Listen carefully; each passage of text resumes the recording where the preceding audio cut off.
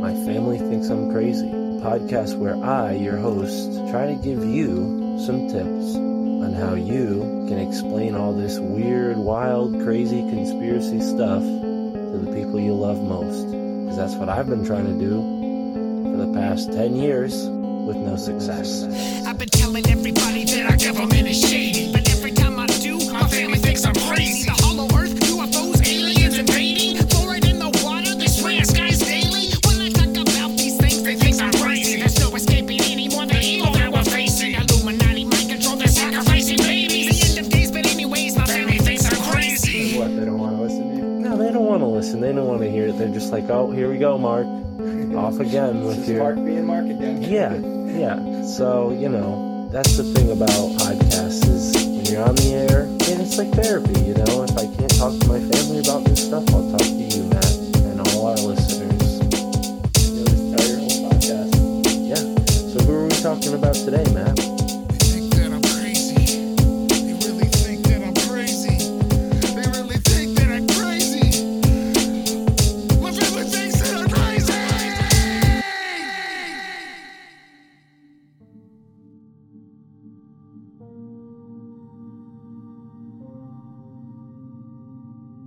In the dimly lit corridors of the unexplained, we follow Karin Wilkinson, a woman ensnared in a lifetime of alien abductions. But her story takes an unforeseen twist, leading her deep into top-secret military facilities, where she becomes a pawn in a clandestine breeding program. Tonight, we unravel the layers of Karin's reality, where the ordinary collides with the extraordinary in the unsettling terrain of the unknown. Suspend all disbelief, for you are listening to the My Family Thinks I'm Crazy podcast, where your open-minded host, Mystic Mark, entertains all perspectives in an effort to understand the esoteric, the uncanny, and the damned. Thank you for tuning in.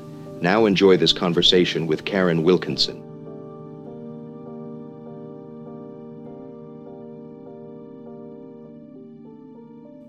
All right, ladies and gentlemen, here we are back again on the My Family Thinks I'm Crazy podcast, and I am so excited to have this guest on today. She has endured a lifetime of incredible circumstances, both bad and good, and today we're here to talk about her book, Stolen Seed, Evil Harvest. Karin Wilkinson joins me on the podcast today. Karin, it's such a pleasure to have you here. Thank you so much for being here. How are you today? Hi, Mark. Thank you for having me. I'm just so thrilled to be here with you today and love your show and love being here with you. So thank you so much. No, thank you. And, let's get right into it. Obviously, you have a new book out. This is your first book, Stolen Seed, Evil Harvest, and it comes with a lifetime of experiences. But before we talk about some of the experiences, tell us about the power or the shift that occurred that allowed you to write this book, because I understand you're under, some pretty sinister forces before. Yeah, before I wrote this book. Yeah, exactly. It was a really crazy thing that happened. Some people think it might have happened on purpose. I personally have no idea, so I don't care to put one way or the other. But I had what I call a near-life experience. Some people call a near-death experience, but for me, it was closer to life than death because it really renewed my life in a lot of ways. I was having surgery and in the operating room, but it wasn't hooked up to anything yet. It wasn't on any monitors. It wasn't, it had a lot of surgeries before, so it wasn't unusual for me to just be hanging out in the operating room before I had any kind of anesthesia because I wasn't nervous about it. It's common, but it was a pretty big surgery. And an anesthesiologist came in and she leaned over me. And the one thing I noticed is her white lab coat had a pocket that was just full of syringes. And she pulled one out and popped it into my IV port and said, "Here's your sedative," and then walked away. And she didn't wait and say, "How's that feel? That okay? How are you doing?" Nothing. She just turned on her heel and walked away. And she gave me a paralytic. And I couldn't move. I couldn't breathe. I panicked. There was no one there I could to see it. And there were some nurses kind of walking around on the other side of the room, but they weren't paying attention to me. And so it was like drowning. It was like drowning, but not in the water. And I was suffocating. I couldn't get anyone's attention, and I knew I was dying. And I'm like, God, what do I do? And as soon as I said that, I heard an audible voice in my head that said, it's okay. You can let go now. And I was in the blink of an eye, in an instant, just out of my body and watching everything going on. And I could see through the walls into the other rooms. I could see the doctor getting all the instrumentation and stuff ready for my surgery because I was having more metal rods and things put in my back. And one of the nurses looked at another nurse and said, is she having an allergic reaction? I must have been turning blue. I didn't notice my own color and more noticed them. And they realized I wasn't breathing and went to get the doctor. And he ran in and was yelling, bag her. And eventually they ended up intubating me and getting me breathing again. But during that time, I just had the most amazing experience. I felt love and peace beyond anything you can imagine. We don't have any way to describe it. I mean, I cannot describe how peaceful I felt. The amount of love that I felt was just, there's just no way to describe it. And I was still me. That was what struck me the most. I'm thinking, I'm still me. I can see and hear and everything without a body. Physics and time didn't pass the way it does. So you're out of your body. Your physical body is in the operating room or in this hospital bed. Mm-hmm. And did you realize immediately that you're out of body? What was like your first sense of? Immediately, I realized I'm out of my body, and it felt like I was kind of back into a corner, but not really because there's no corner. You know what I mean? I was just observing from kind of in the room, but I stayed close to my body, my spiritual being. And I knew that I just instinctively knew, stay close to your body. So I did. I stayed very close to my body, but I was above it and over to what would have been my left side of my body and watching everything and watching everyone just do everything and try to revive me. And during that time, I had a stroke. I lost the use of most of the right side of my body. I still don't have a lot of times I'll smile and stuff and you won't see the right side of my face move. People are like, does that mean she's lying? Her face isn't moving. I'm like, no, I had a stroke. So, you can tell. But it was just the most amazing thing. And afterwards, I had some PTSD therapy, and that actually, because it was such a traumatic event, the part where I was suffocating and I couldn't have anybody touch my neck. Anything that was around me, I just felt like I was not going to be able to breathe. I was panicking all the time. That PTSD therapy helped me deal with my lifetime of the alien abduction that I had been going through and all the things that had happened to me, because it was such an intense a way to deal with really intense emotions and feelings and things that were just really hard to deal with. And that's what started me down the road to being able to deal with all of this. I mean, I always had the memories. They were always there. I could never look outside at night. I couldn't go outside at night alone. I had all these crazy irrational fears that no one could understand and I couldn't talk about, because you don't go and say, well, it's because I've been abducted my whole life. People will look at you like you're crazy, right? And like you say, your family thinks you're crazy. Yeah, try, this one on it. But it helped me to just be able to deal with it and really renewed my faith as well. And then that gave me the courage and the inspiration to just start talking. And I started talking to L.A. Marzulli. I decided God just made it so that he was in a place that I could get to. He sat down and talked to me. He didn't even know me. And that just one thing led to another. It was just really, part of God's plan. And that's how it happened. It's amazing. Now, I mean, I imagine, and I don't know this, so please inform us, that these abductions were so traumatic that maybe you blocked them out. I mean, just based on what you're saying, like how much of what you experienced throughout, because your first abduction experience happened when you were very young, right? So this is something that had been going on your entire life. Were you consciously aware of these experiences? Did you kind of, not like, were you confused about them? Did they seem like dreams, or have you always known like this is something real that's happening to me and I can't talk about it? Like, take us through that. Yeah. Obviously I don't know what I don't remember. I'm sure there are events and abduction events that I still have blocked out. Your mind is funny that way. God has that kind of built-in protection for us when he knows it's more than we can deal with. I really think that's where that comes into play. But no, they've always been very different from a dream. It's always been a very real tactile experience where I've come back with scars or pajamas on inside out or different things happening. It's nothing like a dream. It's just as real as me sitting here, at this table and this desk and talking to you. From as young as I can remember, and it had to have started extremely young because it's hard to have memories when you're 2-3 years old. But I remember being about that young and being terrified of my father's side of the family because they were very tall, blonde, fair-skinned, fair-eyed people. And they looked a lot like the Nordic type aliens that I had already encountered. And a small child doesn't make those differentiations that, well, the Nordics' eyes are bigger, or they're taller, or they're, different. It's just similar enough. If a kid's afraid of a bee, they're probably going to be afraid of a fly and other things too. You're not intelligent enough or old enough to make those discernments. So from as young as I can remember, it was very real. I mean, from as little as I can remember, I was looking for places to hide at night. I remember one story I tell people often is I thought if I could find a big enough suitcase and get in it and zip it up and get it under the bed, that maybe that would be enough layers, of hiding. They couldn't find me. They'll never look there, and then one of my siblings said, oh no, they can see through everything. That it doesn't matter where you hide, so obviously that sibling had some experiences too, but I don't speak for any family members who haven't come forward because that's their story to tell if they want to remember and if they want to tell it. So, but yeah, since I was very young, and they were very real experiences, very real. Wow.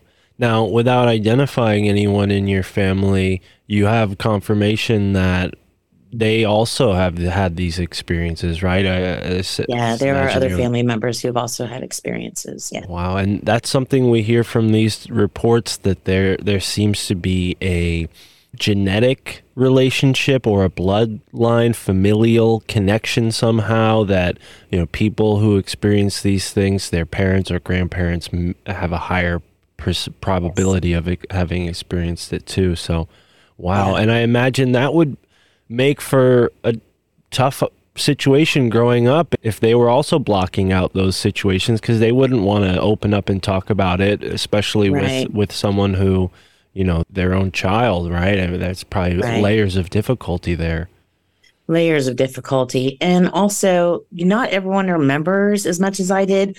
There was something different about me from the time I was little, and they noted it, these entities, because, sorry, my cat, I hope you can't hear that in the background. I've got a cat who's yelling at me for attention. But these entities noted it because I was remembering more than they wanted me to. And I was trying to talk about it as well. And they have an ability to block memories or give you what's called screen memories. So when something is going on, you actually think you're seeing something else, like having a set of VR goggles on would do for you. Or maybe it looks like you're in a nice meadow and there's butterflies flying around, but really you're in an observation room on a steel table and they're, doing medical things. So they have that ability. But for some reason, it didn't always work on me. There was something very different about me, and not just me. I think that applies to other people who've remembered as well, who remember more. There's just some of us who their tricks didn't work as well. So I tried to talk about it, but we didn't also have the vocabulary for it back then. I mean, we're talking in the 60s and 70s. There weren't all the movies and books and TV shows and podcasts and things like that. They weren't government panels and stuff. There might have been like Project Blue Book and things like that. But as far as that goes, aside from like Roswell and stuff like that, it wasn't mainstream. People didn't talk about it. And also back then, if something weird was going on in your family, you certainly didn't talk about it. It was still in that kind of 1950s, let's all appear perfect on the surface mode, Keeping up with the Jones, yep. Exactly. You don't want to be the family with something freaky going on. So I didn't even know how to describe. I didn't know who they were, let alone what they were and why it was happening. And honestly, from a little kid's point of view, when it's always been happening, you kind of think it's just normal. And maybe this happens to most people, but we're just not supposed to talk about it.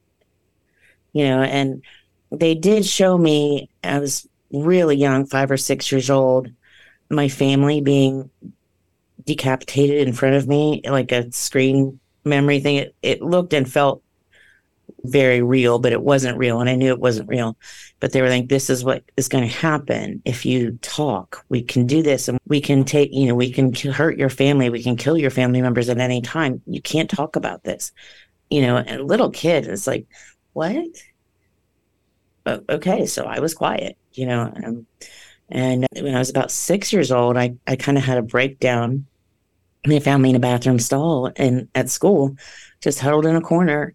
And I just kind of had it. I think that's when the break kind of happened. And it's like, I'm going to keep that stuff over here and life over there. And I'm not going to mix the two up anymore because that stuff's too hard to deal with. And it was that point at which I was able to have a double life. And that's kind of where I kept it until recently, until I was able to talk about it. Yeah. Now, I've heard about this sort of from different perspectives and even in different, situations, this fracturing of consciousness where, your mind splits in order to save a part of it from the trauma that the other part of it is kind of like sacrificing itself to endure. Is that what you're describing essentially? Is you sort of split your consciousness to try to not understand, but to try to, not fall to these traumatic experiences that were such a, visceral part of your mind at that young age, right? Yeah, I guess it was kind of like that. I mean, I didn't split into two personalities, but what I did was I just learned how to I could ignore what was going on if I didn't like it and just let my mind go somewhere else. Okay. And allow myself not to think or feel or react or interact if I didn't want to. So I really learned how to just go within myself if I had to, when I wanted to, when I had to. So for anything difficult, that's what I did. It made me kind of an introverted. I always said I'm an extroverted introvert because, as I got older, I really liked talking to people. I realized I really liked people, but my whole life I was so introverted because of that. I wasn't quite sure how, So, but if you find a way to manage it without losing it completely, it affected me in many ways. Now, around that age, behavioral psychologists or whoever studies this kind of thing, they say that children typically start to lose a lot of those extrasensory abilities. They start to talk less about these sort of extraordinary experiences. Obviously, children generally aren't getting abducted, and thank God, but children for the most part at that age do have really strange experiences, your precognition and other weird things. Do you think this played into it at all as you got to that age? Like maybe your mind was changing, you're becoming more of an adult, and maybe like how did that play into it? I'm not sure. I mean, I always had this, not always, but as I got older, I realized I had a great deal of what you might call sensitivity, where I knew when something was going to happen. I knew when someone was going to call. I could tell what people were thinking. I knew, things other people didn't know. Some people call it ESP or, extrasensory perception, what have you. I had a great deal of that. I was dabbled in all kinds of other things because of that. I could read people's cards. I could lay out cards to tell people what happened in their past, what was going on in their present, and what was going to happen in their future. These are things the Bible tells us you don't mess with. I didn't know any better. I just knew that I could, and I didn't know how I was doing it. But I know that it had something to do with what they were doing and that they were encouraging those activities in me. Right. And so I was, and it's not like I went out there and advertised myself as someone who did that. Honestly, I didn't want people to know really that I could do it. But there were times when I just did it. I just read someone's cards or told someone about a past loved one or things like that. Those are no-nos. And, that's opening doors and inviting in entities that we do not want to mess with, because you don't know what you're getting when you're getting something from a spiritual realm. They don't come up and say, hi, I'm one of the good ones or I'm one of the bad ones. It doesn't work that way. And even if they did, would you trust them? You can't. No, exactly. And that's human nature too, right? If someone comes up to you and says, hey, let me hold your purse for you, I promise I'm a good guy. You don't just believe him. Right. And I think, with these entities, especially, invisible, entities that don't want to show themselves, it's like, why would you inherently trust something like that? Now, I wonder if there's a part of this force, and I want to get into the aliens, whatever they are and whatever they represent, but this force that is, what we'll call aliens, I wonder if they're targeting people like yourself who have, maybe, these door opening potentials that the Bible warns us against, because of this very reason, that these entities are going to then come and, mess with us because we're sort of putting that beacon out there. Right. Yeah, I think it's a couple of different things. One, I think it's when someone gives that permission, everything in the spiritual realm, whether benevolent or malevolent, has to abide by a very specific set of rules. There are rules out there that are set up by God, and they have to follow those, So it's I don't know if you're familiar with Vicki Joy Anderson and her book, They Only Come Out at Night. I think I've heard that name before, but I got to write it down. You should definitely talk to her. I'll put you in touch with her. Oh, thank you. There are permissions and rules. And so someone at some point had to give permission for them to take me. And it could have been as far back. I know you spoke to a woman who was in the Mormon church, and she had bloodlines going back, and she had to break all those generational curses. Those generational curses can provide that permission, for generations. Well, and so that's one reason it goes in bloodlines. And another reason can be the blood type, the genetics. They want very specific genetics. And like you said, the abilities. So there are a lot of things they look for. And if you got all those, which I probably did, that's a bonus, because then they're getting all kinds of things that they want. Right. And you just brought well, I think it's a great question. You tell me. But a past guest on the show, Joshua Cutchin, he writes about this concept or this idea that the alien abductions of the past 100 or 200 years are very similar to the fairy or fae folk encounters of the, folklore of Europe. And people generally, they take the UFO concept and they're like, oh, that's sci-fi, that's new, it's only happened for the past 60 years, which, can you speak to that? Because I think that's just utterly nonsense that this would just all of a sudden start happening 100 years ago, right? Like, this is these beings are very old, right? Oh, very. This is not new. You can go back to ancient stone carvings that we can't even carbon date or date a time for, ancient scrolls, ancient texts, ancient books, the Christian Bible. All of these books talk about chariots of fire, pillars of fire, entities that can walk through walls and break chains, that can change form and then sit down and eat with you and then go back into the other form and go back into another plane, such as an astral plane or whatever have you. These entities have existed long before us.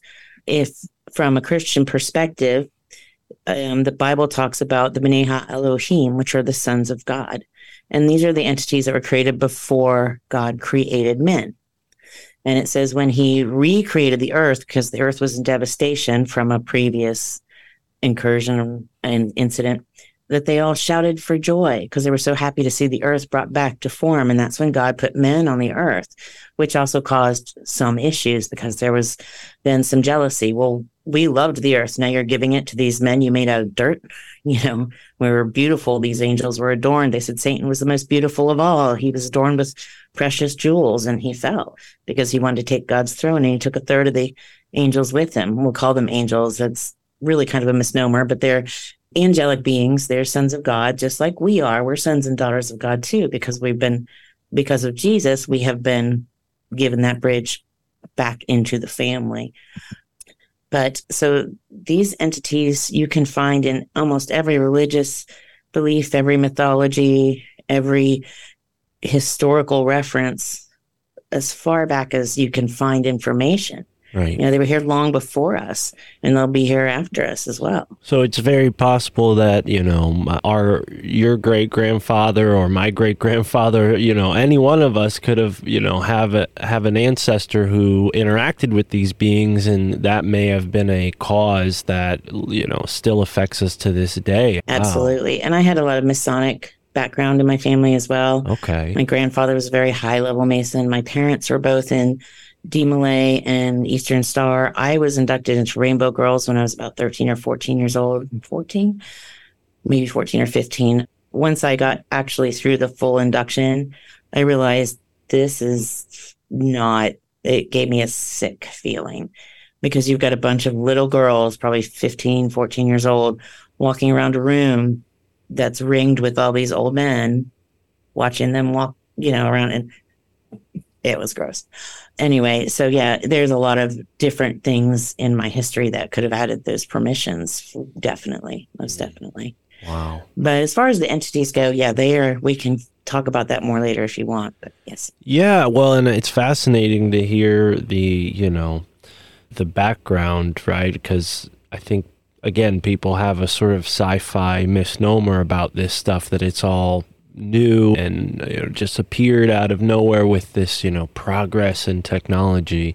But it seems it's very old. And I heard you describe, while you were being interviewed by L.A. Marzulli, who is helping publish the book and wrote the foreword to the book. He was asking you about the abduction experience. Let's talk about that. But you described a feeling almost like each part of your entire body turned to like a ball bearing, and one by one you were like transmuted through your window, right? You weren't actually, the window wasn't open, the doors weren't open, there wasn't a hole that opened in the roof. You actually transmuted through the material itself. Wow, talk Right. about that. It's a very common thing, and I've talked to so many abductees now. I've had the privilege of being able to speak with and correspond with a lot of abductees, men and women, different countries, different places, different races, ethnicities. This thing has no boundaries as far as who,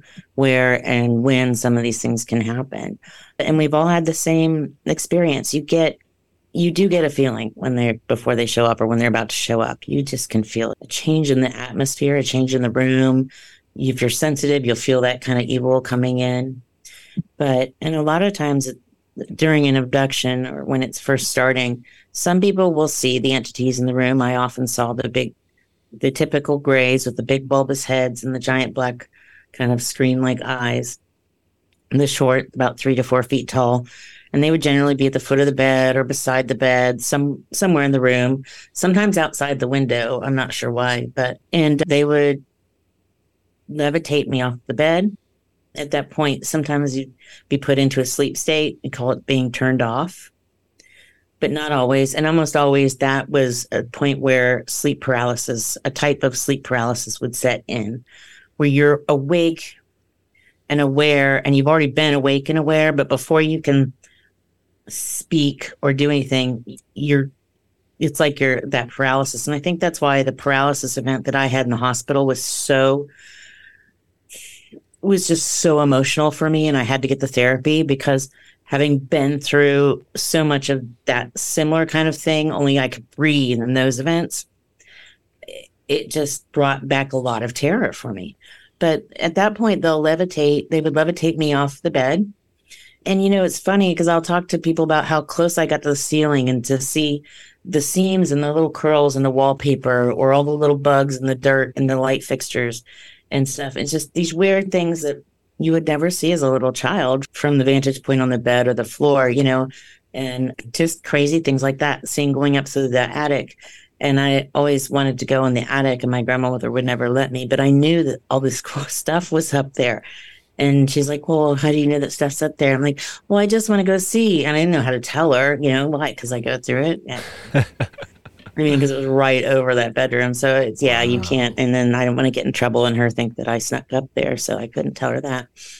So anyway, but when I would get to that point, it's the room, just everything. Sometimes there's a really low hum, and it's like a low hum that goes from low to lower. I don't know if anyone remembers like the THX thing that would come on before movies and do that really low and that gets lower sound. Oh, I could never listen to that. It's really similar to that. And then it would just feel like my body was just from the inside out, just starting to almost vibrate and just separate into like, but still together, but in just millions and millions of pieces. And you feel yourself go through, but you didn't feel the wall. It didn't feel the window. It just going through it effortlessly. And it, Right. and it makes no sense. I mean, our minds don't conceive that, but it's different. It's what Dr. David Jacobs calls future physics, because it's a physics that we can't explain or understand yet. And someday we probably will. I mean, and look at the differences of things that have happened in the last 20 years, So, and these entities, you have to remember, they're so much older, so much smarter. They are not designed for our world, so we can't keep them in our little box of understanding, right? Right. They understand things on a much higher plane. They have intelligence we can't understand, and they do things that we just don't understand. Yeah, and they conceivably have had this technology for millions of years, right? So, I mean, what seems effortless to them would take a whole nation's effort in our human terms, right? And yeah, it's really astounding, the description you're giving. I mean, it sounds a lot like, and this is an intangible, so I appreciate the fact that you're clarifying, saying it's hard to imagine. I'm sitting here thinking it sounds a lot like what these quantum scientists struggle to explain with particles and, how things aren't really material. They're not really physical. It's all just energy. Maybe it's just a matter of loosening those energetic bonds just enough so that everything kind of meshes through itself. And I mean, not to get hung up on the details, but where did you, when you phased through your home, where did you go? Into a ship, into another place, into another realm? A lot of times it would be just into a light being. Sometimes once in a while, I'd be able to see around me things, but usually into a light and then into either a ship, or at that point I'd be kind of turned off, knocked out, and I would wake up along the way or getting somewhere or going somewhere. It was different all the time. Not every time. There were similar places. Some places I went very often, especially when I was little. I was often taken to an underground facility.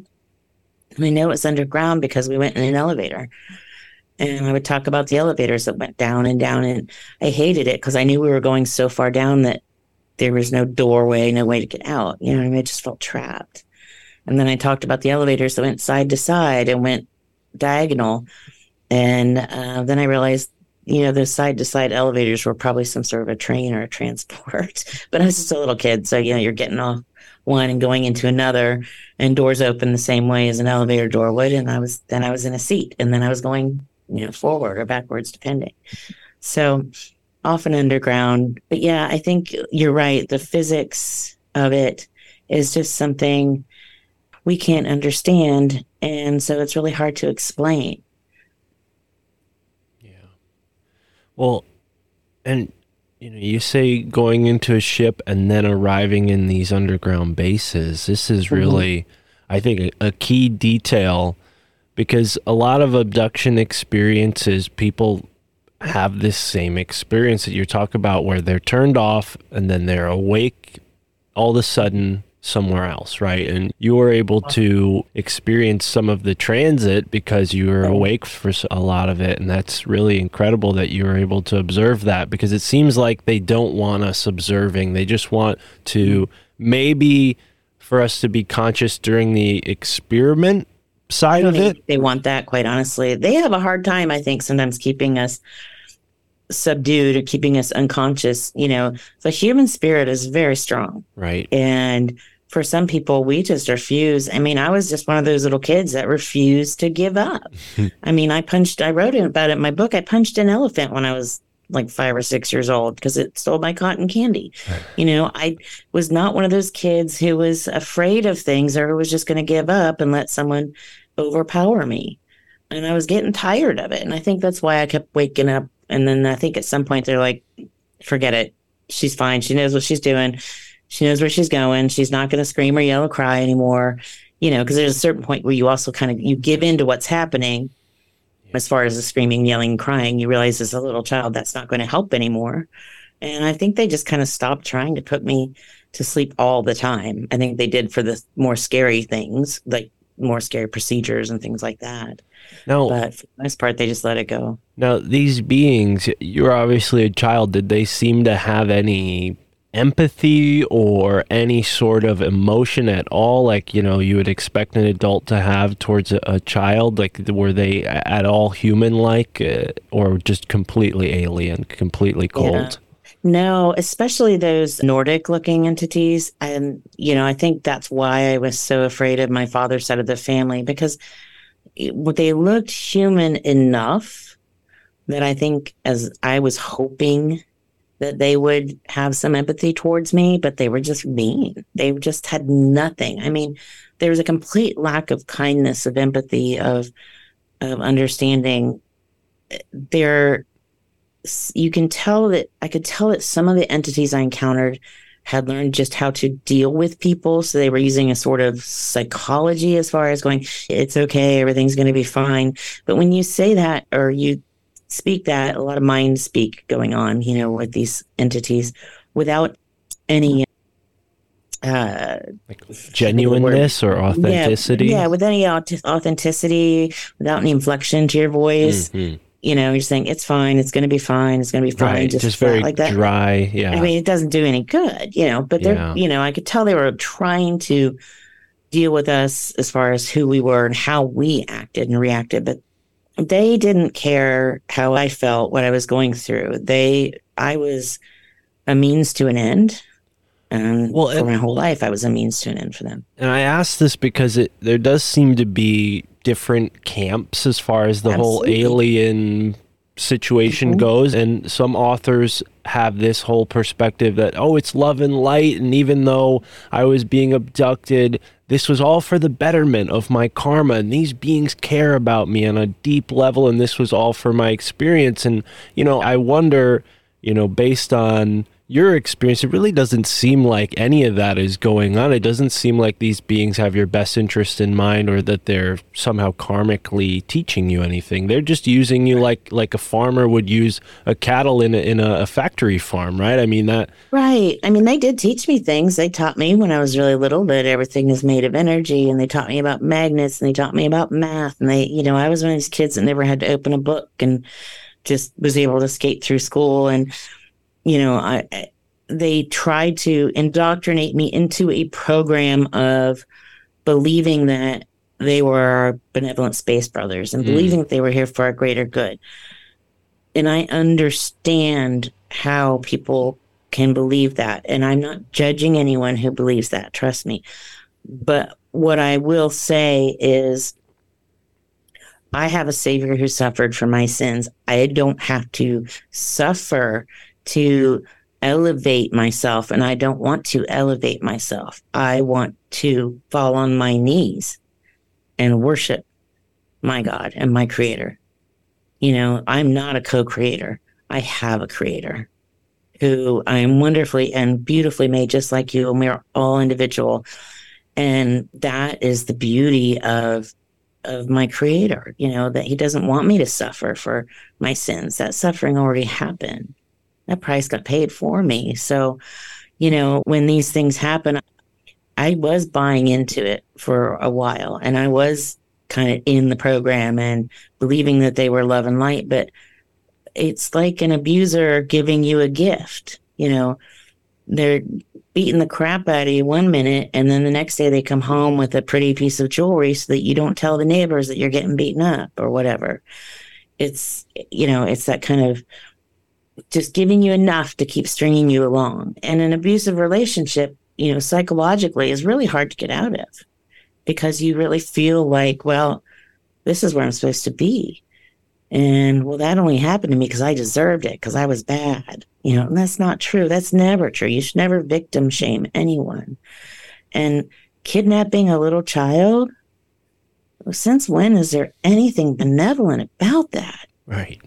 Terrifying a little baby, a little kid, or think about even the cows in the field. I mean, just they're helpless. It's like kicking a kitten across the road. That's not okay. There's just never an opportunity, never a time when there's just no excuse. It's cruel. It really is cruel. And when we get into the darker details of all this, and really what your the title of your book implies, Stolen Seed, Evil Harvest, is that these beings are, and I know this sounds really dark, but they're farming us, right? Like the analogy of being in a factory farm. I mean, it's really dark, and I hate to say, oh, you're just you were put through a factory farm, because you're a human being. No human being should be put through that. But I mean, how else are we to reconcile this? Charles Fort, his many years of looking into this back in the 1800s, I think he died in 1930, Charles Fort, and he came to this conclusion after looking at all these strange anomalous reports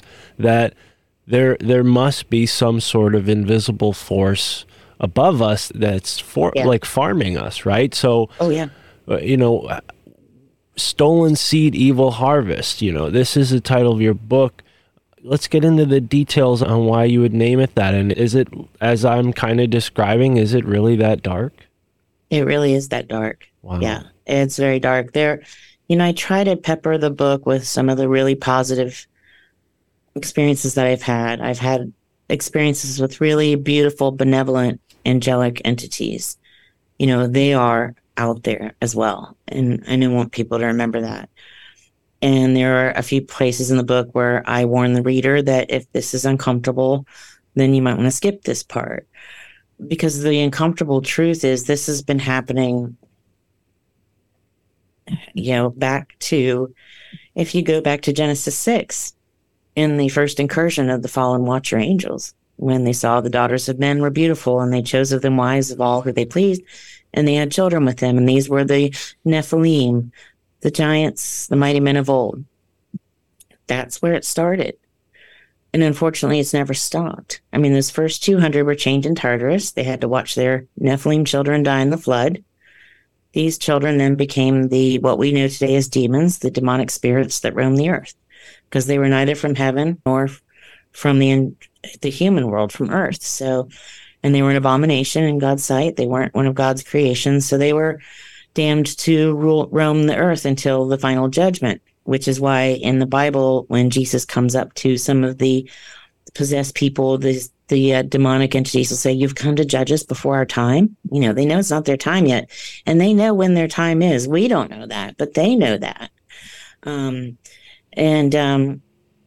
So they're obviously kind of at a level above us, because they have that sons of God genetics and they have human genetics. But so these entities, these demonic entities, these demons are what roam the earth now. But I'm digressing, sorry. But this has been happening for a very long time since then. And the Bible tells us that we'll know when we're in the end times and the days are getting close, because it will be like it was in the days of Noah. And what was happening in the days of Noah? Well, the genetic experiments, the mixing of species. They were mixing different animals, humans with fallen watchers. Not just that, though. Humans and animals, different animals with each other. What are we doing today? I mean, you can Google, just type in mixing animals, and there's dozens of articles and reports and things. And we're cloning things, and we're doing all kinds of crazy stuff. We have artificial wombs. So, but what happened to me is not an isolated incident. It's something I've spoken to many women who've had a similar experience. In L.A. Marzulli's UFO movie series, which is the UFO Disclosure series. Sorry, I was looking to make sure I said the name right. But in the fourth movie in that series, he talks to me and 3 other people and another woman who had a really similar experience to mine, Angela. And I was impregnated by these entities. I was raped. My eggs were taken, They did different things. I wasn't raped to impregnate me. That was just part of the dark part of what they do. But they did take my eggs. They did fertilize them, put them back in. I was pregnant the first time I was in maybe 22, and I was married. So it wasn't that I didn't think I could get pregnant. So it wasn't, I just didn't expect it. We weren't trying to. So it was, a surprise. And in about the third month, I didn't feel good. I was spotting, but I didn't lose the baby. I didn't see any physical miscarriage, but I was cramping so bad and spotting so bad that middle of the night, 3 a.m, whatever, my then husband took me to the hospital and they did an ultrasound and there was no baby. There was no heartbeat. And they did a DNC and there was no fetal tissue, none. If I had a miscarriage, there would at least be some fetal tissue still in there or something. But my uterus was clean. I had been to the doctor. This is a verified, confirmed pregnancy. It was almost it was almost the end of the third month. And this happened over and over again to me. It was terrifying, and I didn't get to mourn those babies. I didn't know if they were boys or girls. All I knew is my babies were gone. And I thought they were dead. It was terrible. But then a couple of years ago, it wasn't very long ago, it was just a few years ago, I was praying about it. And I really thought that if these babies were half mine, then they could be half good.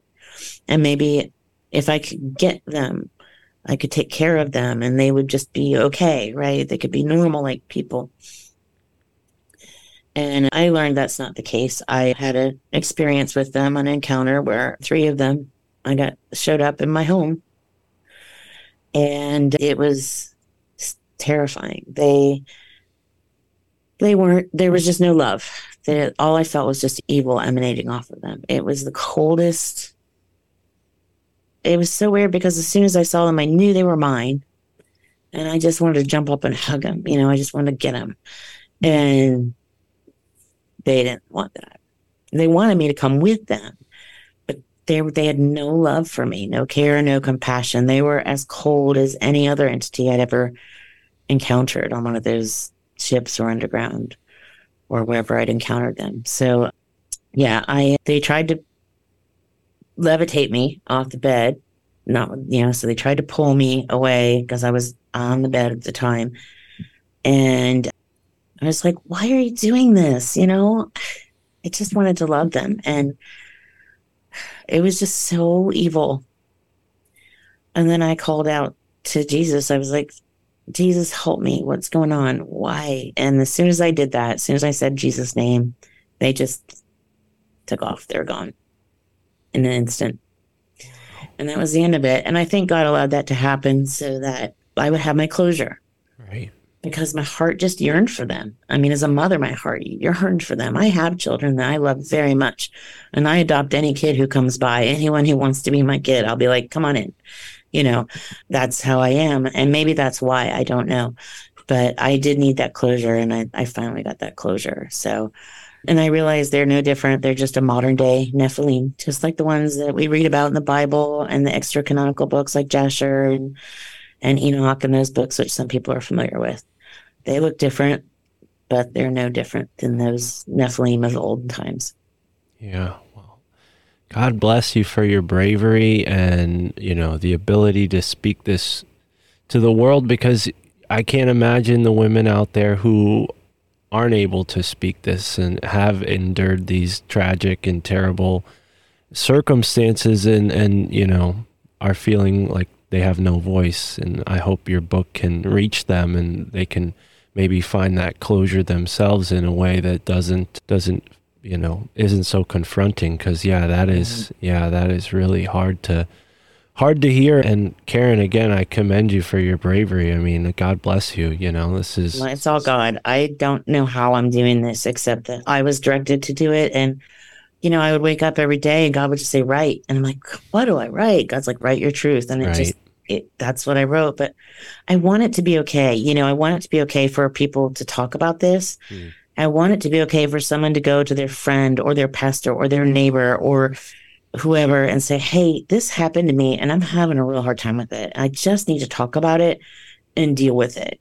Or to go to a therapist or whoever. But you can't go and say, hey, I've been taken my whole life and I've had babies ripped from my womb and I've had all this stuff go on and I need to learn how to deal with it.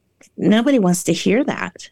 Well, and But, you know, to get a little conspiratorial, I wonder how much that's due to these forces infiltrating the authorities in government and religion. I mean, oh, absolutely. I was raised in the Catholic Church, and whatever it was inside of me that was looking for a true spirituality, it showed me a way away from the Catholic Church. And when I was young, that that appeared as atheism, and slowly I grew out of that and realized there is a creator and there is a God.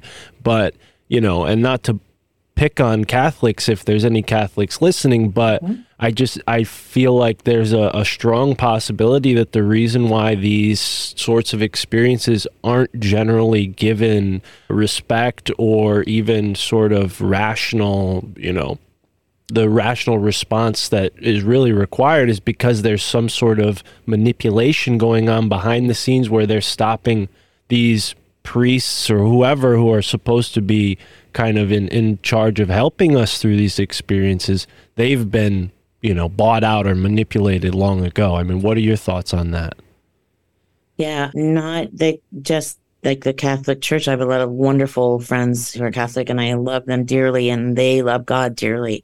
But I think all religious beliefs, all churches right now, most all, and I'm not going to say all because there are some out there that don't, but for the most part, churches don't teach the truth in the whole Bible. They'll teach the pieces that they're comfortable with, and they kind of leave the rest. They get to something like Genesis 6 or Genesis 3:15, and they're like, they'll read it real quick, or they won't read it all, and we're just going to skip over that because most people don't understand it, or whatever. So they're obfuscating these parts of the Bible, or they don't want to teach the more esoteric, the strange parts of the Bible, the parts that sound scary or different or strange or, you know, paranormal in that type of thing. They don't want to, the church doesn't want to teach the Bible. They want to teach the easy parts. They want to teach the Sunday school version well into adulthood. And that's not okay. It's hard to find a church that will teach the whole Bible. It's hard to find people who want to talk about what's really going on in the world. I mean, you know, there are whistleblowers in the government sitting there saying, yeah, we have ships. Yeah, we have biologics. Has that changed anybody's opinion about UFOs? No, not really. All it's done is take the few of us who know that they're real and people like you and me and said, well, see, I told you, but nobody wants to hear our I told you so's either because they don't want to hear. There's too much cognitive dissonance going on. They don't want to hear what's going on with the government, or they're just going to keep kind of listening into it until it just becomes another one of those things. And they've kind of dulled everyone to the point that it's no longer interesting or something to think about or worry about. It's just there. But yeah, that's kind of a long answer. Sorry. No. But I do think the churches don't teach real spirituality. They don't teach the realness and the wholeness of the Bible. Yeah. You know, and people get bored and they make it sound like you have to walk this very specific path and this specific line and do it the way this person says. You know, Jesus says, just come to me. Right. You know, accept me. Right. Repent of your sins. He's got the rest. We don't have to suffer. He already paid that price. You know, it's easy stuff. It's easy stuff. And then we don't have to suffer from things like these entities. But you're right. If it is the dark entities that are behind our governments and our churches and everybody else, why would they want people to know that it's so easy to stop these attacks? Yeah. Then they lose control. If we were all understanding the authority that is out there for us through Jesus, through God, through our Creator, they'd lose all control. They definitely don't want that. They being the powers that be that are in control, that are run by the dark forces. Right. Well, and I think it's something as simple as, you know, the economy, right? Because you can take that as a overarching kind of trickle effect that affects all things. I mean, money has its influence in all these places, and even in the church, you know, you have this imperative that goes beyond our Lord and following the Bible because they're worried about keeping lights on in the church. And I mean, that's just a sort of root of the example. And there's a whole discussion Money is there. the root But of all evil, right? well, and that's the thing. It's like, I wonder if it's not even that these dark forces have to necessarily trick every priest and be cajoling every single structure of human society. It's just that one switch that they need to get into the minds of one person, and it creates this domino effect where, okay, now we're all banking, and now it's all debt, and obviously you're not here to talk about our crumbling financial system, but Well, it affects all of us, though, doesn't it? I'll talk about that too. I don't mind. I mean, because that's something that affects everyone, doesn't it? And right. It's out of our control because they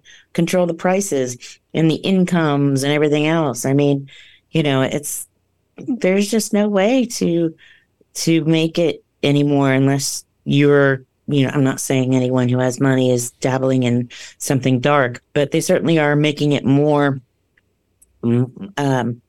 difficult to become wealthy. More difficult to do it without getting involved in something nefarious. Well, and I think that's nefarious more palatable. Yeah, I think that's a big part of this, where they corrupt people, and whether willingly or knowingly, you participate in this sinful thing, and then now you're part of this corrupt paradigm that allows for these things to happen on a mass scale. But let's get back to the the whole process. I mean, obviously this is a tough subject, but I gotta ask, because I'm sure people at home are curious, is these Nephilim that are obviously using human beings to create hybrids, the breeding essentially, is it because they cannot themselves incarnate here physically without sort of getting whatever's going on with humans? They need to inherently interact with us in order to interact on the earth. Like, talk about why are they doing this? What's the imperative for them?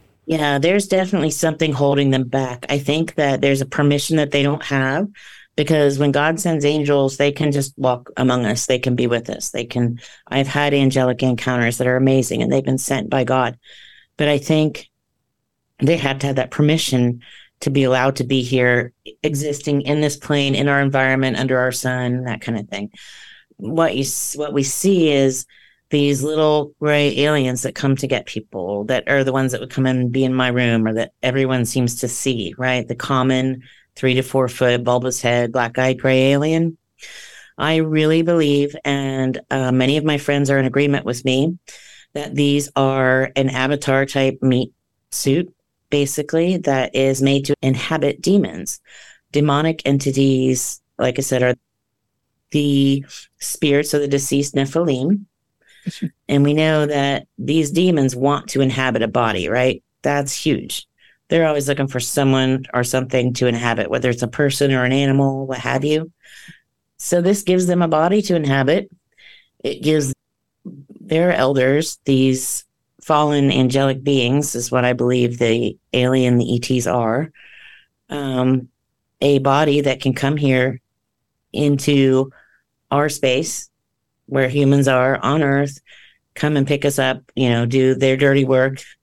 And think about it, if these grays are in the ships and the ship crashes and we're going in there to grab whatever died in the ship, it's just an empty suit at that point. There's nothing in it, and we're not going to get anything.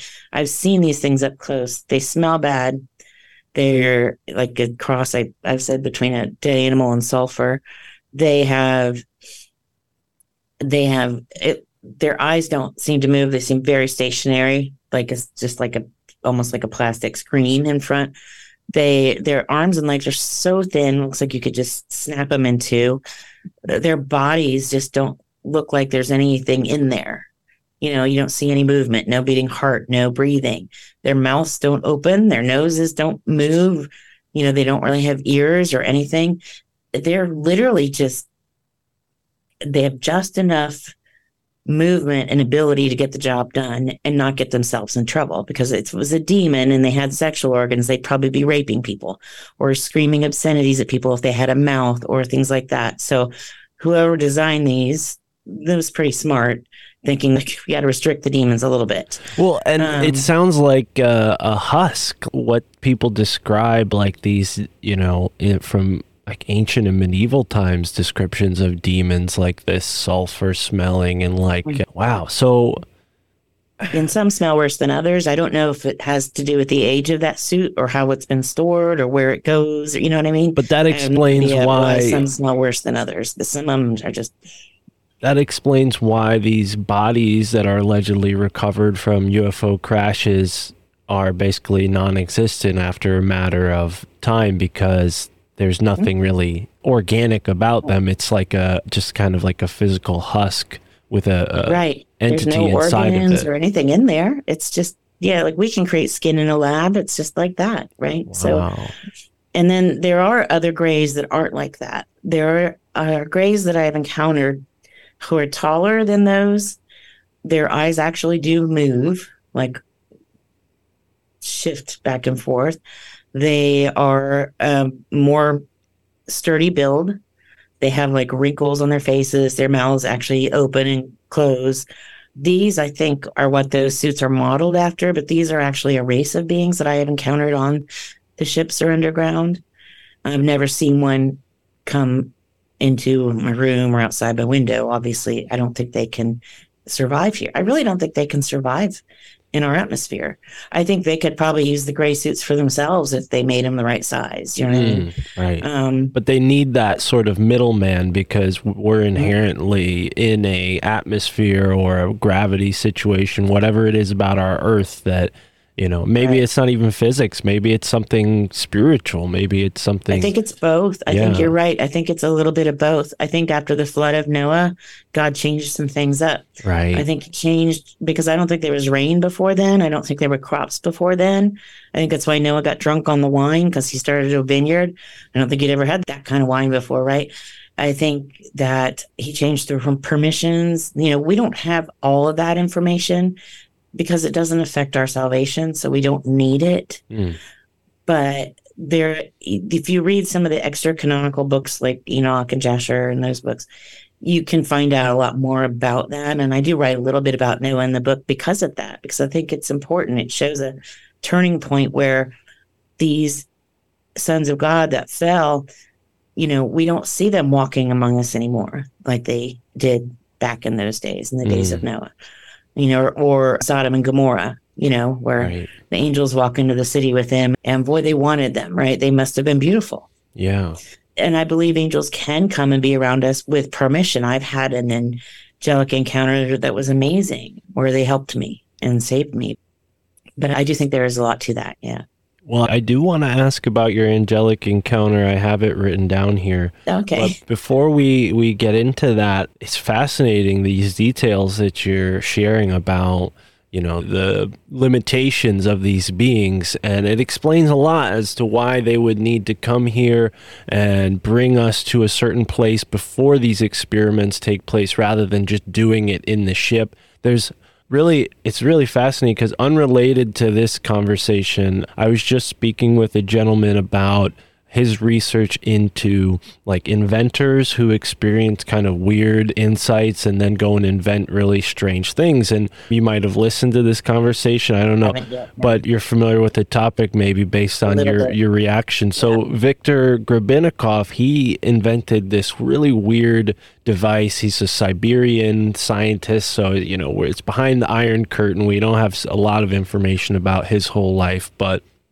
Grebennikov, he invented this craft that could fly, allegedly. We won't get into all the details. People can listen to that episode to hear more about it. But one of the things that he described while flying this craft was that it had a negative effect on him internally. Like, he realized that if he flew around in this thing for too long, it would not only make him like hallucinate, but it would make him physically ill and sick. So maybe that explains why they have these gray robots, these biological robots in there, because the flying saucers are just like, they go so fast and defy what is, what we can endure as a organic life form. And maybe these taller grays, they conform to some of the same limitations that we do as humans. So they need to create these little, replaceable beings. I mean, just a little bit of, speculation here, but I thought that kind of fit into what you described. That really does fit well. No, that's a really good point. And I think that you're definitely onto something with that too, because I think that there are so many limitations and things going on here that we just don't know. We don't understand. I mean, they manipulate space, time, energy, and matter, as L.A. Marzulli likes to say, in ways that we can't understand. And we have a lot to learn, and I think we're getting a lot of our technology and our information from them to begin with. Right. And they're feeding it to us as they want us to have it. Right. So if we get too far ahead, then they'll lose their advantage as well. So there's a certain importance to keeping us dumbed down as much as possible. Well, and, there's a famous quote that people often, pull out when they start talking about this subject. That's, I think, Arthur C. Clarke or someone like that, who said, sufficient or sophisticated enough technology is indistinguishable from magic to a primitive culture, right? And I wonder if the inverse of that idiom is true, where these beings are creating technology that is inherently based around sorcery. It's not that they've, created something so technological that, it appears that way to us. It appears magical. What if it actually is sorcery? What if it is magic and it goes into a different paradigm? Exactly. And what if sorcery is actually, for them, more like physics is for us? Exactly. And I do have that quote in my book, the Arthur C. Clarke book, which in the first chapter of my book. So I love that. It's so funny that you brought that up. I'm like, I have to show you that. Wow, look at that.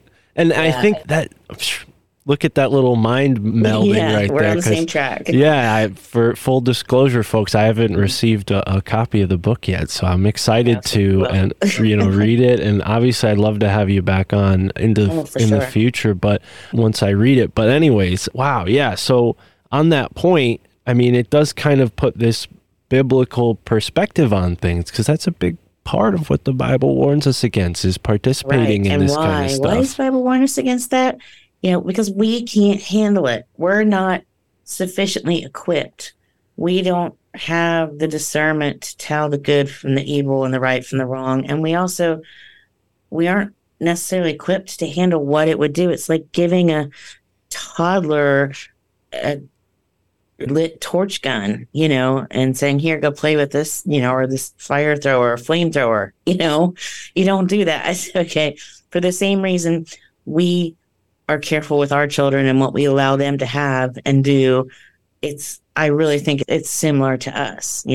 These are things we don't have the capability to manage or deal with properly, and in the wrong hands can cause a lot of danger, a lot of trouble. So, where we think, oh, Dad, you're not letting me do that. It sounds like it's really fun. Well, there's a reason. We may not understand it now, but I'm sure someday we will, and be like, oh, phew, thank you for keeping that away from us. We could have done some real damage with that, So you've got to really, I try to look at both sides of everything and really think through, I wonder why this is happening. I wonder why we're not supposed to do that. And that's really all I can come up with on that front. But I do think, what we consider magic, they probably consider just everyday arts and physics and everything else. Well, and, people who are latched on to science will say, like, oh, well, that's foolish. We don't know how far we can go until we go there. But if you look around the planet, we have all these examples of ancient cultures who did things that we can't do today, right? The pyramids and so on, moving huge blocks of stone. What if that's exactly what the Bible was created to do? To say, hey, folks, like, you screwed up. I let you just take over the shop. I came back as your Lord and Creator, and I realized that I didn't give you enough rules because you went and screwed everything up. So here are your rules. Here's a flood. Here's a reset. And maybe that's why we have all these stone structures around the planet that kind of point to this ancient, I think you're right on the nose with a lot of that. I really do. And I think these angelic beings that were here before us kind of did the same thing. I think they really screwed up too. And that's why Satan and the third of them fell, because they're like, well, look at all this. Well, I can run this show too, and that's when he rebelled, and he still thinks he can run the show. He still thinks he's better than his creator, which I don't understand. But, people who say the Bible's a bunch of hooey, ask any Satanist, they know the Bible better than most Christians ever will. And there's a reason for that, because it's not hooey. They need to know it, because that's how they're getting their energy and their strength too, because they have to understand both sides of it very well. There's a lot of dangerous spaces out there, and we have to be careful where we're playing and just make sure we're being protected. And these entities, these alien entities, can be very dangerous if you don't know how to protect yourself and how to keep them away from you. And I do not ever recommend that anyone go out there looking for them or calling on them, because that you might as well be summoning a demon.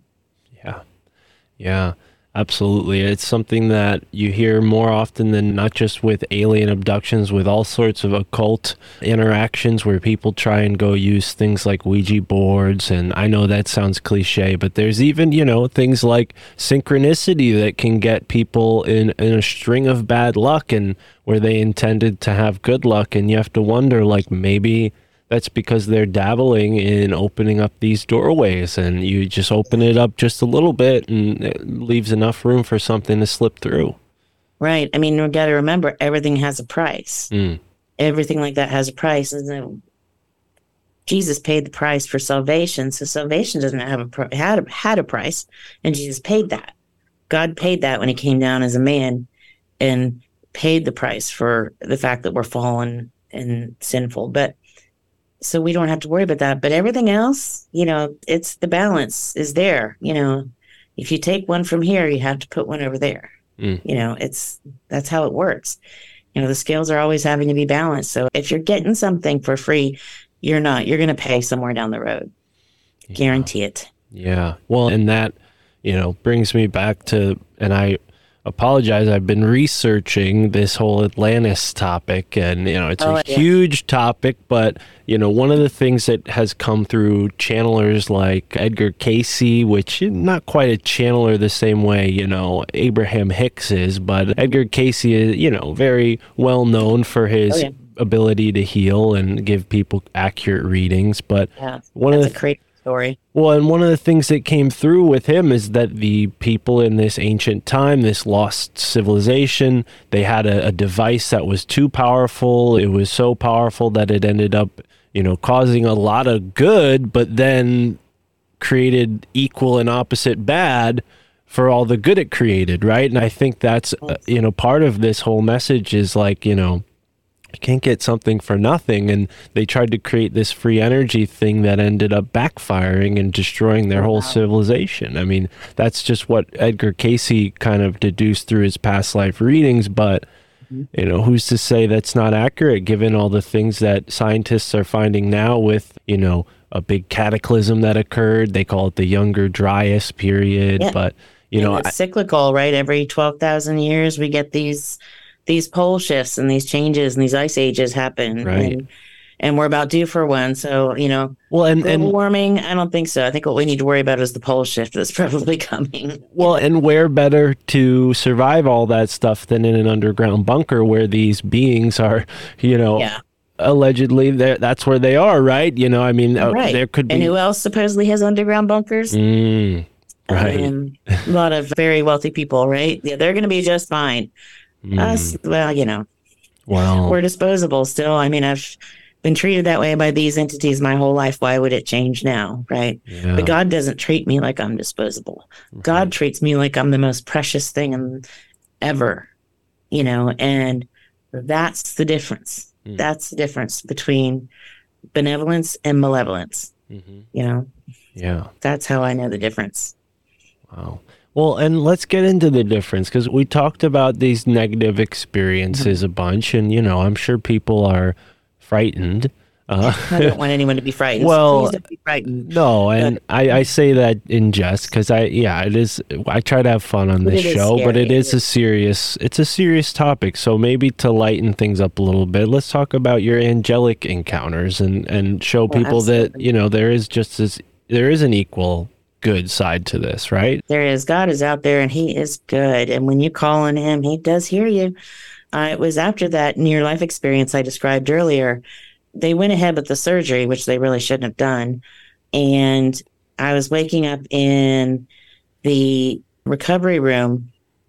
And every time I'd wake up, I was just screaming in agony. I don't think my spirit wanted to come back in my body, and my blood pressure would just go off the charts. And I think they were afraid I was going to have a heart attack or a stroke. So they kept putting me back under. And every time they bring me out, the pain was just overwhelming, excruciating. And after about 3.5 hours of this in and out of anesthesia, trying to get me back, into recovery, I remember praying to God, going, God, please help me. I don't know what to do, because I realized this cycle was going to end in a very bad way if something didn't change. And the next time I opened my eyes, there were these 2 young male orderlies standing at the foot of the bed, and they were comforting me, and they calmed me down. They told me everything was going to be okay. They just,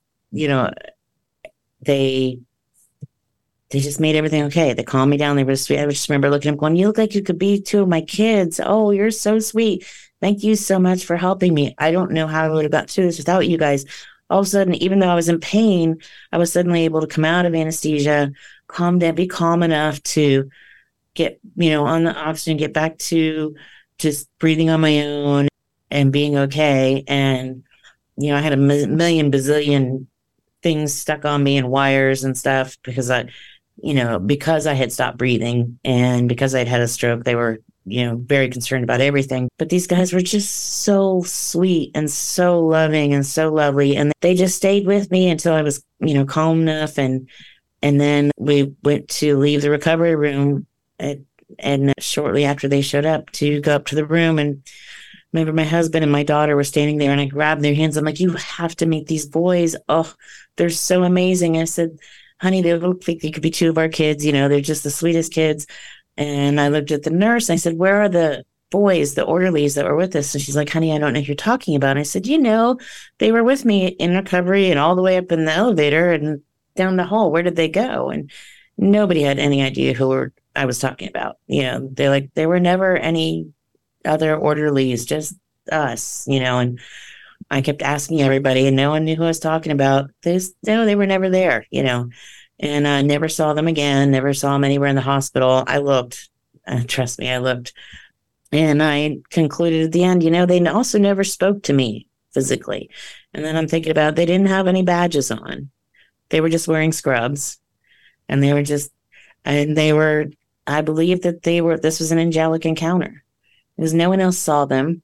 No one could find them for me afterwards. No one knew who I was talking about. And so, when I called out to God for help, he sent these entities to be with me. These are also sons of God, B'nai Elohim. They came and helped me, and they didn't hurt me in any way. They didn't take me against my will. They didn't do anything negative about it. All they did was help, follow out God's orders, and then they were gone. That's a benevolent being. That again is the difference between one and the other. When I compare and contrast the two, it's very easy for me to identify the good from the bad in that respect. But so that was really an amazing encounter.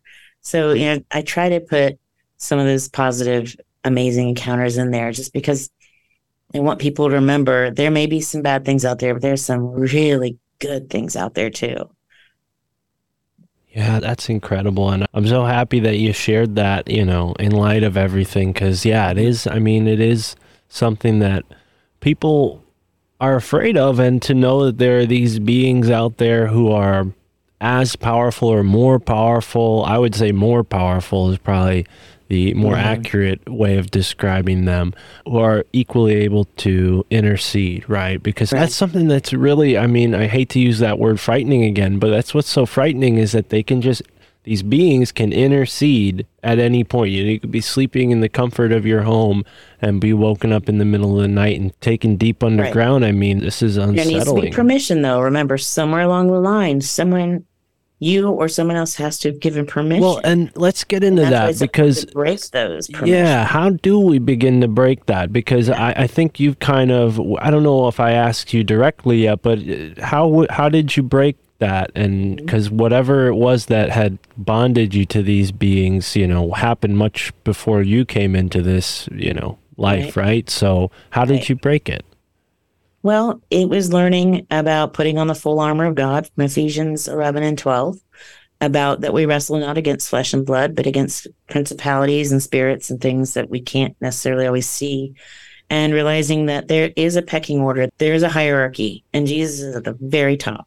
And if you call on him, his authority is more than enough to stop them in their tracks. And someone like I'm going to put you in contact with her, but I had the book, They Only Come Out at Night by Vicki Joy Anderson. She's like a sister to me. She's an amazing author.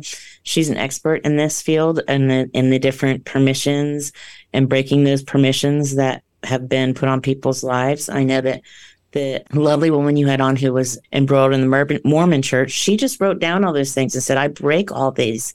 That's enough. You can just pray about it and just say, Lord, break all these, any permissions, any agreements made for me, by me, known or unknown to me, that I pray that are not with you, God. I pray that you will break those and they'll be broken.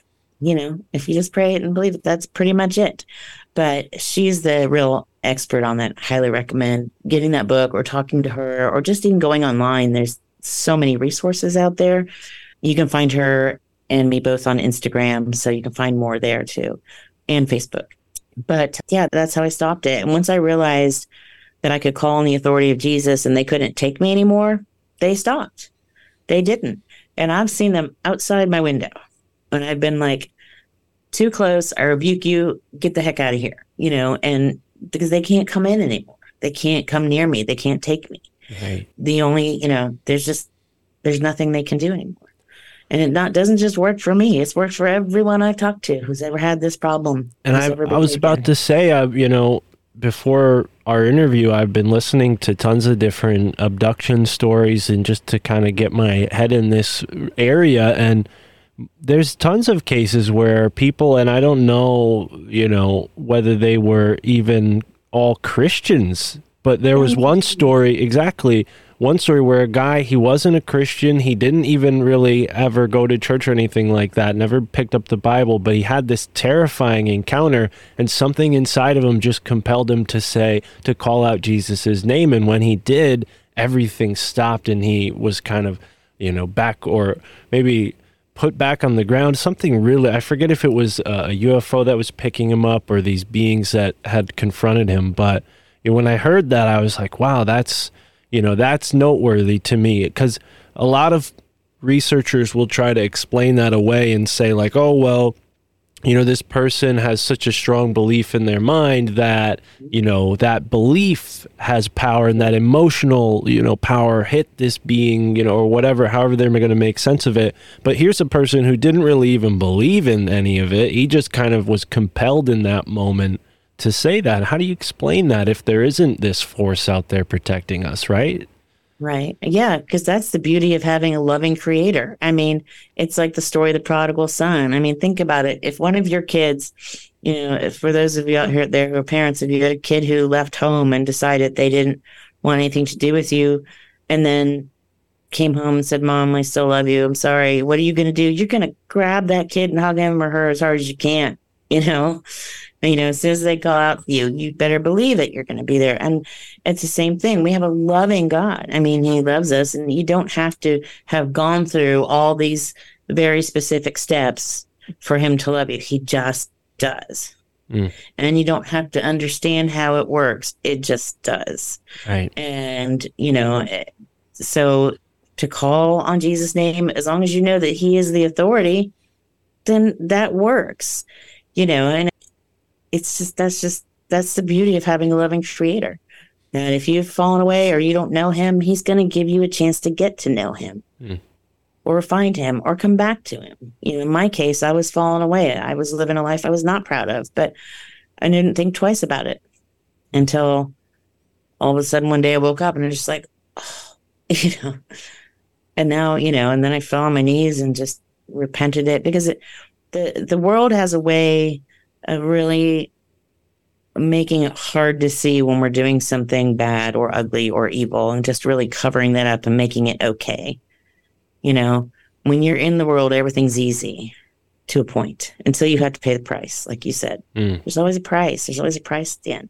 There's no price at the end of salvation. It's just it's a bonus. You get a gift, the free gift of eternal life. So instead of paying a price, you're actually getting something. Yeah.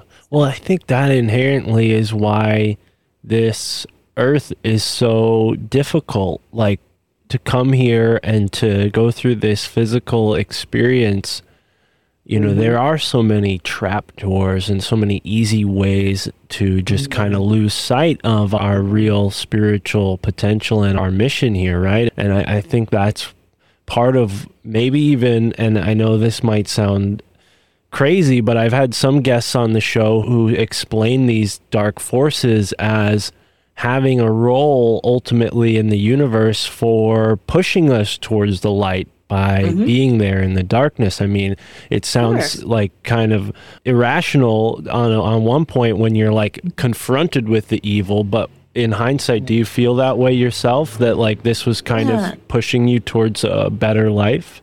There are biblical examples of when God says, to the angels, who wants to go and do this bad thing or this whatever, because sometimes that has to happen in order for people to understand the good. And I'm not saying that God does bad things to people. That wasn't the story in the Bible at all. But yeah, I do think that can have some merit, that something that comes across as not being very good, you go through those things. It's the trial by fire. It's the strengthening in the fire. It's like putting that steel in the fire and strengthening it over and over again, or the pruning of a tree. These things are hard to go through, but they ultimately in the end make you stronger and better and healthier and, and more grateful for the things that we do have. So I think that there's a lot to what you said. Yes, absolutely. Yeah. And it feels like when you look at things from those terms, like, oh, well then being good, being bad, what's the point? I'll just do whatever I want, right? And I think that's kind of, again, that trap door that humans are again and again confronted with. And we have tons of, instances in history where people do really terrible things. And yeah, I wonder in the afterlife, what happens next to those people. And I mean, I don't know how you feel about like reincarnation and things like that, but it does seem like these entities that are dark have lost any chance at going and ascending. Like, it's almost like they've relegated themselves to that spot. Would you agree with that? Or do you think that even these like negative gray, tall grays can go to heaven eventually? Yeah, I mean, well, when we're talking about demons, they're the disembodied spirits of the Nephilim, right? They've already been condemned to wander the earth until judgment and then be judged. And, I'm not God, so I only have the capacity to know what's written in the Bible and what I'm given, the information I'm given. And I don't even know that as well as, I could. Oh my gosh, I could study it my whole life and never know it as well as I would like to. And then as far as the angelic beings, they chose to fall. They chose to leave God. Do they have a choice to go back? Well, the Bible basically tells us they don't, but I don't know that for sure. So I can't say either. I mean, our God is a compassionate and loving God, and he loves his creations. And he always seems to be giving opportunities and chances. He's always opening his arms and welcoming us back. So based on what I know, he's a loving and forgiving God. And we live right now in a dispensation of grace. We're blessed to be in the time we are now, because that's not going to last forever. When that's gone, then, that's going to be a hard time to live, because you're not going to have all these chances that we have. So it's, we're very blessed, and we don't realize how blessed we are, and we get away with a lot because of how much God loves us and because of his grace. But, once you know better, then you have to do better. And that's where the change comes in. And once you know better and you really have God in your heart like that, you don't want to do those things anymore that are bad. So I think for someone doing those things, I don't know why people do the things that they do. I do think some people can be easily possessed or oppressed by demonic entities. And I think that can have a lot to do with it. But I don't know if you saw the movie Nefarious. No.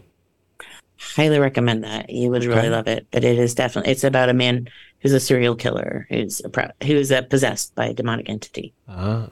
I highly recommend it. It's very interesting. And if you watch it, give me a call. We'll talk about it after. All right. Yeah. Well, we're at And we about. didn't even get into my handler and stuff like that. So we'll have to, when you get the book, Yeah. I bet you'll have more questions. And then I'm happy to come back and we can talk about it again because we've had so much to talk about. And I feel like the time just kind of flew by really fast today. So We'll wind down and I'll ask you where folks can buy the book. But yeah, I'd love to have you join me again once I read the book because it is something that I think the audience is going to love. And I'm really grateful that you joined me today. So where can folks support you and reach out to you, pick up this book and learn more? and I will give you all the links if I haven't already for your show notes. But the book is called Stolen Seed, Evil Harvest. You cannot find it on Amazon yet. So I know everyone's been looking there for it. I've heard from a lot of people on that. I'm sorry, it's not there yet. It is on lamarzulli.net, though, exclusively.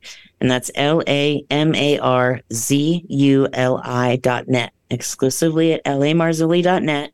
So you're getting, if you go to that website and go to the shop, you'll find it right there. It's on the first page. You can go to my website, which is Karin Wilkinson Author. It's Karin, KarinWilkinson, all I's in there, author.com. Or you can find me on Facebook under my name or on Instagram under my name. And all of those have links to the website. All have links with how to get the book. All will have links to this interview and other interviews as well, as soon as I get everything updated. And anyway, so those are the easiest ways to get a hold of me. If you want to reach out to me on my website, you can send me a message. I will do my best to get back to you.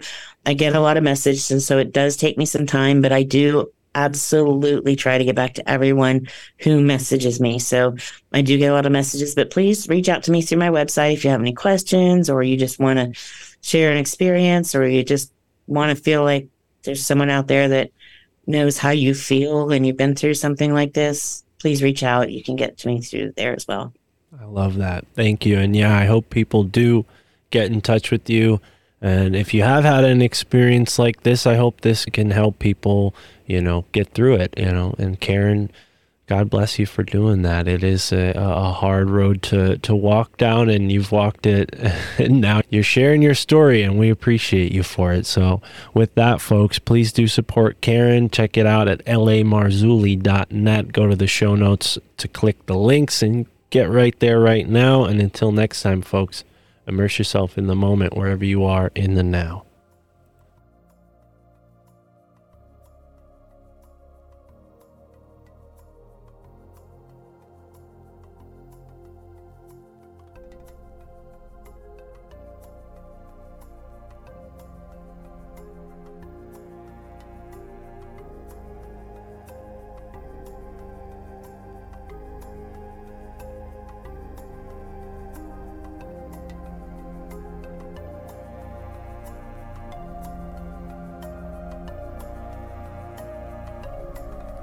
All right, ladies and gentlemen, that was our conversation with Karin Wilkinson. Her book is Stolen Seed, Evil Harvest, and you can get it at lamarzulli.net. If you want to listen to the entire conversation where Karin and I discuss her thoughts on the end times, we talk in more detail about her abduction experiences and how humans may have been involved in these deep underground military bases.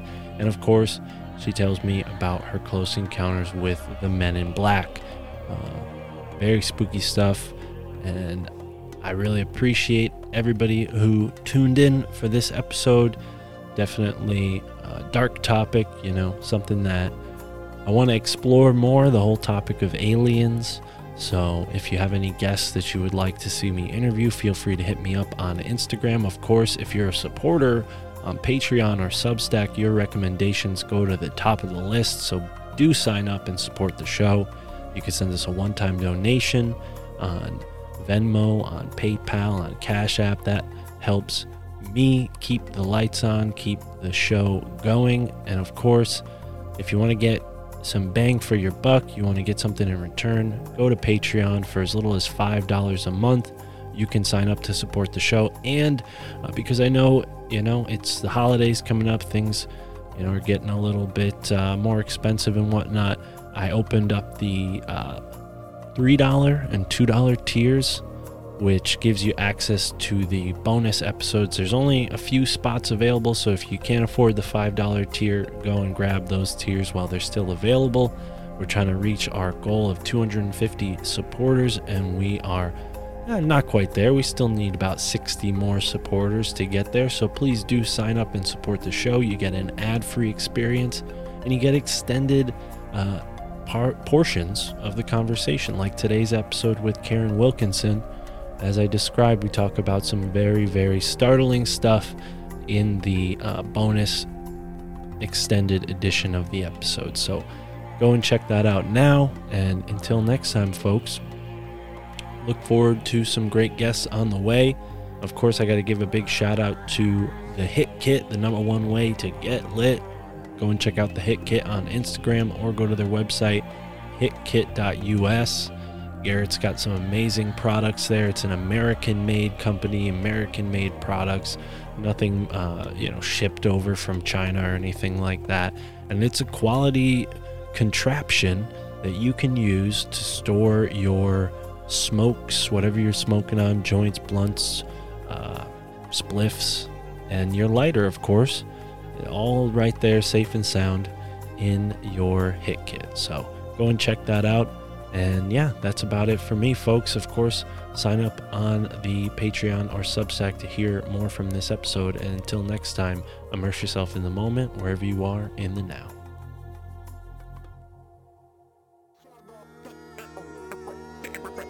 MFTIC. Yeah. Broadcasting the moon matrix from the lunar surface. They want you confused, like you never knew your purpose. Hopping through the portals, dismantling the machine. My family thinks I'm crazy, I can't believe what I've seen. Memories of a war, the Pleiadians and Anunnaki stuck within the genes of a copy of a human body. DNA fractal, the universe within me. Epiphanies of science is hoarded by the Illuminati. Puppet masters know the power of the mantra. Repeating mad lies till it has an effect on ya. Subliminal messages, hijacking perception, tricking the population with holographic projections. We see through it. The system is unraveling. I'm astral traveling through the library of the Vatican on a sacred journey. I embark with the squad, forever spitting truth like Mark on the pod. Gotta know the facts, never hold back, cause I ain't getting caught up in the soul trap. I dissect the fabric of reality, looking for the answers, searching through the galaxy. You might be feeling stressed out. Depression, anxiety is no measure of health. To be well adjusted to a sick society. You don't even know how powerful you are. We the ones who gonna expose the whole facade. I awoke in a deep underground military base. Zero recollection of how I got to this place. Alien corpses floating in glass cylinders. Must have been extracted when they crashed into us. Animal hybrids contained in the cages. A lion with the eagle head. Monkeys with reptilian faces. Losing my mind and I'm feeling desperate. I look around the room and I see no sign of an exit. All of a sudden the wall flickers away, revealing a hangar full of spacecraft. My getaway, I run to the nearest one. See a guard knock him out, rob him for his plasma gun. Hop in the ship, take the controls. They highly intuitive, I figure it out easily. Lift off, accelerate through a tunnel until I see the light. Fly into the sky, get flanked by 6 F-35s. Gotta know the facts, never hold back, cause I ain't getting caught up in the soul trap. I dissect the fabric of reality, looking for the answers, searching through the galaxy. You might be feeling stressed out. Depression, anxiety is no measure of health. To be well adjusted to a sick society. You don't even know how powerful you are. We the ones who gonna expose the whole facade.